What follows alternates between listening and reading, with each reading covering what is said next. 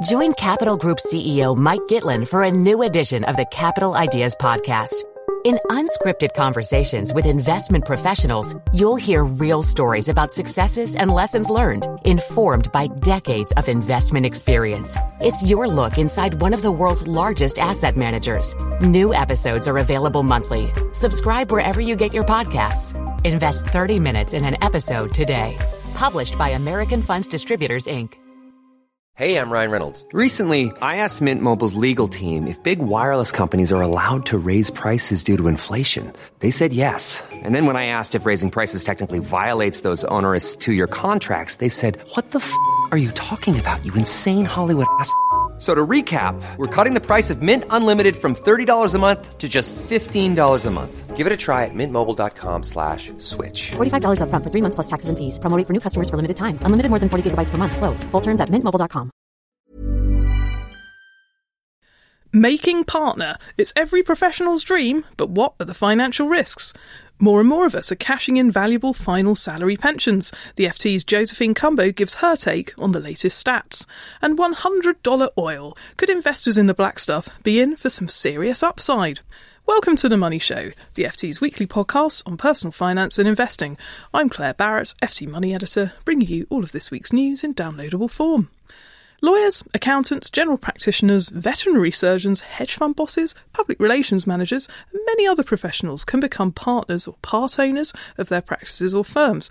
But the high rewards from profit shares must be balanced against significant financial risks, including the possibility that it could all end in failure. I'm joined by Lindsay Cook, who wrote about this issue on the cover of FT Money last week. Welcome, Lindsay. Good morning. So, becoming a partner requires a significant upfront investment, but like any investment, people do this in the hope that great rewards can be theirs in the future. So, how much will you need to buy in? Well, it starts at about 50,000, but that's not all, because often there are further payments over the next 10 years, and the big magic circle companies require quite a bit more. It's a long-term investment, and initially the income may go down. People lose their pension rights in as much as they no longer have an employer, because they become self-employed, they no longer have an employer to pay a contribution to their pension. So it's a really big step from being a salaried employee, PAYE, to becoming a part owner of the firm, but albeit one with huge financial risks that you're exposed to, as you were just detailing. But surely the temptation of having that fat profit share instead of a paltry salary is enough to push most people over the line. I think you have to do the research, because in the early years, junior partners get far less. There's a lockstep, so you get far less. You earn points as the years go by.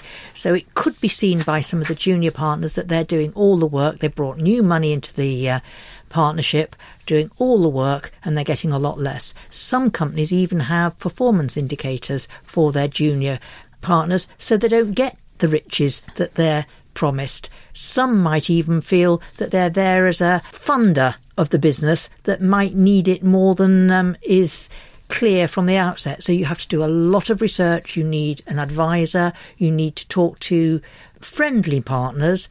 If you're a woman, that's even more important, because the contract, the membership agreement won't necessarily have maternity leave, because many of these have been written years ago. You've got to work out, find how well the organisation will help you. Will it help you with flexible working? Does it have a retirement date that is fixed in stone? All sorts of things. And what other risks do potential partners need to add in to the equation? It's not just about your personal finances, it's also about the firm's finances. It is. You need to look at the return on capital that it is producing. You have to go through their accounts and look if they are spending more on building costs or salaried employees than they're bringing in revenue, if their fee income is declining. The Solicitors Regulation Authority actually fined a number of solicitors earlier this year for allowing their firm to draw more in profits than they were making. And they also, in a report 3 years ago, warned that there were quite a number of companies doing this as a matter of course. Now, if you've got great reserves. It may be something you can do in a year when you're moving offices or something like that. But you really need to look at it like a business and if you don't have a business eye, get somebody else to check it out for you. And one thing that I enjoyed reading about in your article was the things that can happen to draw on those funds, which you might think are coming to you as part of the profit share, when another partner retires, because effectively their share has to be paid back. Absolutely. It's usually paid over 2 or 3 years because the amount, if you're an established partner in a profitable company, you're going to get quite a whack of money at the end. So you may get it over 2 or 3 years. But it could be, if you've got quite a few oldies in your company, that they look for 10 or 15 new partners to actually fund the exiting people. Well, thanks very much there to Lindsay Cook, our Money Mentor columnist. If you'd like to read Lindsay's feature all about the financial risks and rewards of becoming a partner, you can do that on our website, ft.com/money. The amount of money flowing out of final salary pension schemes more than doubled last year, according to new data released this week by the UK's Financial Conduct Authority. Those cashing in can certainly receive dazzling sums, but will they later regret giving up the certainty of an annual index-linked income in retirement? Josephine Cumbo, the FT's pensions correspondent, joins me now in the studio to discuss. Welcome, Jo. So, how much money has been transferred out? Well, last year, a whopping 21 billion was transferred out of defined benefit schemes, which, as you said, was more than double the 7.9 billion transferred out in 2016. In terms of actual numbers of individuals transferring, last year there were 92,000 people giving up their final salary or defined benefit pensions, or a 50% increase on the year before. So what's driving this trend? There's 2 key things driving this trend. The first is, as you mentioned, dazzling lump sum offers.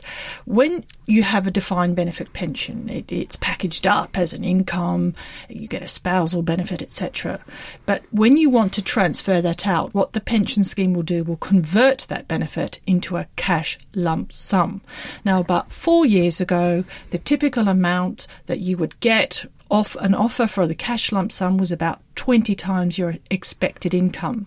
What we've seen in recent years is that expected income, that commutation factor, as they call it in the technical speak, has risen to about 35 to 40 times pension income. So this has resulted in people getting offers of 6 figures, even life-changing amounts to transfer out their defined benefit pensions, which has proved irresistible to many people. So they've been transferring, driven by these large offers. And what's behind those increases is this, technically speaking, that when interest rates are low, that has this side effect, very simply, of inflating offers for people to transfer out their pensions. That's very simply how it's worked. So there's the first factor of very big lump sums, record high lump sums, which have proved very attractive to people. And the second factor has been the pension freedoms. I'm sure many people have heard about these new changes that came in 2015, which have given people more flexibility outside of a final salary pension, but you have to move your money to a DC pension. You transfer it to a DC pension, a defined contribution pension, which is the same pension wrapper. From age 55, you can take that money as a lump sum or as and when you wish, and it's even more attractive to pass on that pot to your children. So those are the 2 key factors which have been driving transfers. Well, should this worry the regulator? This is an awful lot of people now who are being dazzled by the lump sums, as you say. Now, they're giving up quite a valuable thing, the certainty of an income in retirement. Every year that they live, they'll get this lump sum, and that's to be weighed up against having a big pot of money that they'll then have to manage as an investment or pay somebody to manage for them. Well, since the news broke about this big jump in transfers, a lot of people have come out and said, yes, the regulator should be alarmed about this, because the regulator's position remains that most people are better off keeping their valuable final salary pensions, which you said is protected and will deliver a guaranteed income. So there are concerns that there might be some instances of mis-selling going on in the market. Now, if you've got a pension pot that is worth, or a DB fund worth more than £30,000, which most people will have, their offers are especially with the 40 times absolutely much ratio. Bigger. More common is around £250,000 is a typical offer at minimum, basically. You need to get advice. You need to go to a professional and get a recommendation on whether this is a good idea for you. Now, that's a safeguard because the regulator still thinks most people shouldn't give up their pension. So there is a lot to be concerned about in terms of the increased rise in transfers. The regulator is currently looking at the market, it's probing to see whether advice has been good enough. But unfortunately, last year it reviewed a number of cases and found that half of the cases that it reviewed, the advice wasn't suitable. So there are problems out in the market. Well, a story that will no doubt run and run because, of course, once you've transferred your final salary pension, there is no way of getting the money back in. Well, thanks very much there to Josephine Cumbo, the FT Pensions correspondent. You can read more on this story on ft.com/money, and please join me in congratulating Jo on her triumph at the Headline Money Awards last week, where she was voted Pensions Journalist of the Year for the second time running. Finally, analysts have been speculating, yet again, that the price of oil could yet break through the $100 a barrel barrier. The price of the black stuff has certainly surged since the beginning of this year. Joining me to discuss why is our adventurous investor, David Stevenson. Welcome back, David. Hello, okay, hi. So, tell us briefly, what is it that's making the oil price surge? There are many reasons. Yeah, there's no one particular reason. Geopolitical risk is never that far away from the oil price.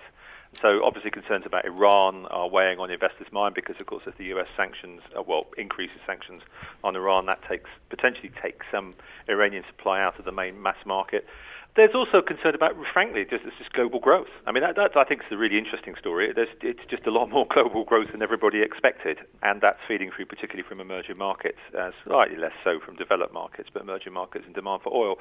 But I think the other more interesting thing is that oil, we tend to get very fixated on the kind of big structural factors, there enough investment going in, geopolitical risk. But actually quite a lot of it's just to do with stuff at the margins.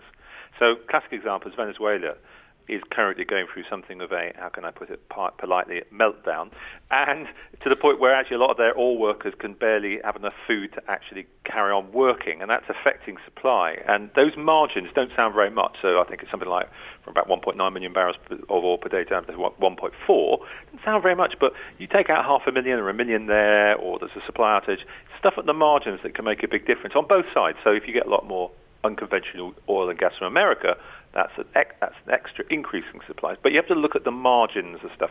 And the margins at the moment suggest that oil supplies are tightening, inventories are tightening, and that's pushing prices up. And also, let's not forget that OPEC is doing its best to push up the oil price. So, price of Brent crude, which is the international benchmark, was touching one of them was touching $80 a barrel on Friday. And you talk about in your column this week a report that came out from a firm of analysts really making a strong case for oil getting past $100 a barrel. So what's your crystal ball as the adventurous investor telling you? Murky. So, and they weren't the only ones. There's a big American investment bank have also predicted that prices go up to $100. The arguments, I think, they're not bad, actually. They sound pretty strong. It's, again, these arguments about what happens at the margin. It's the other thing that's also gone on is that when oil prices really cratered and went below $40, a lot of oil companies basically shuttered their capex expenditure programs and stopped developing some oil fields. And that has a knock-on effect. You just have to accept that big industries like oil and mining, they have a kind of very long lag time in how they react to things.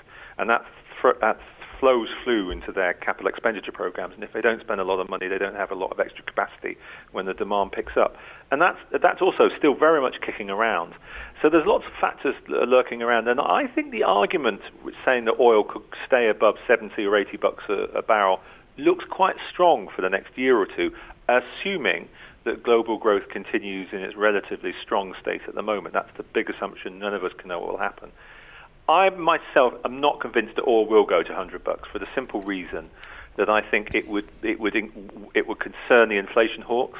You might see interest rates rise more sharply in the US, and I think particularly the Saudis are mindful that they're doing well at the moment. They're making a lot of money from oil, they really can't afford to effectively precipitate a global recession by pushing prices up too sharply, and then they'll see their revenues go back and they'll have their problems of discipline again. So my hunch is that we probably won't see oil up to $100, but you could certainly see oil staying above its putative range, which I always thought was likely about 40 to 60, could stay more in the 60 to 80 range.